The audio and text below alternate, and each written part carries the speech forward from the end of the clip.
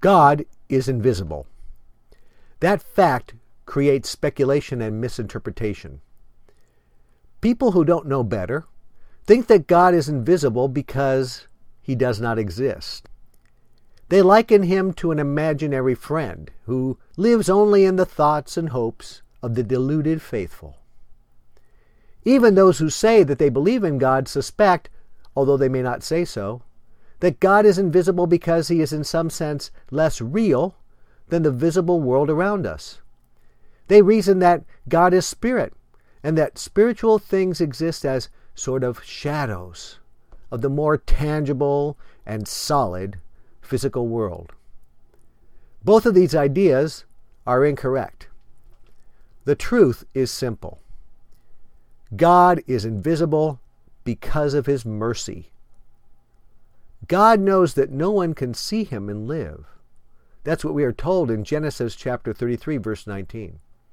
And so, in his mercy, God prevents us from seeing him, because if we did see him, we would die.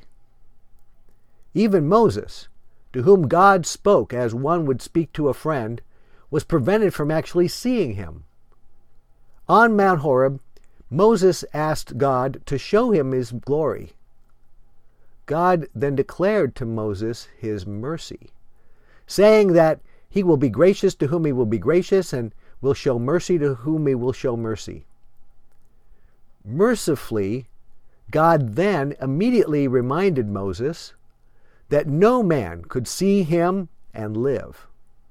Instead, God offered to make all his goodness pass before Moses without allowing Moses to see his face.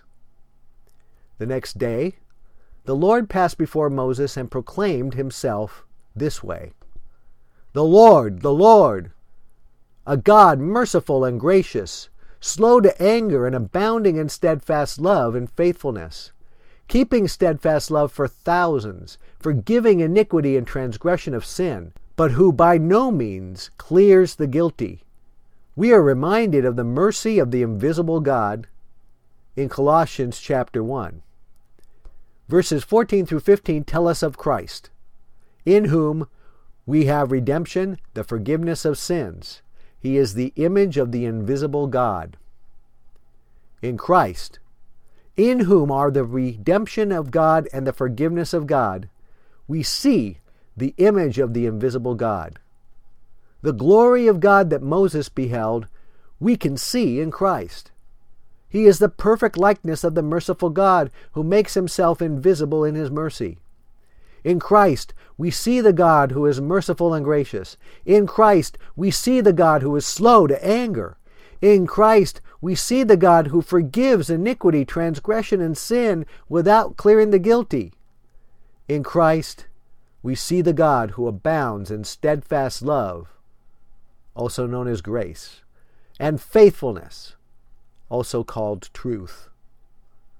As John says, "And the Word became flesh and dwelt among us, and we have seen his glory, glory as of the only Son from the Father, full of grace and truth. And from his fullness we have all received grace upon grace. For the law was given through Moses, grace and truth came through Jesus Christ. No one has ever seen God, the only God, who is at the Father's side. He has made him known." Because God is merciful, we cannot see him. In his mercy, he has made himself known to you, however, in Christ. What is more, by receiving him and the mercy of God, you can be given even more than a glimpse of the invisible God. John chapter 1, verse 12 says, "To all who did receive him, who believed in his name, he gave the right to become children of God."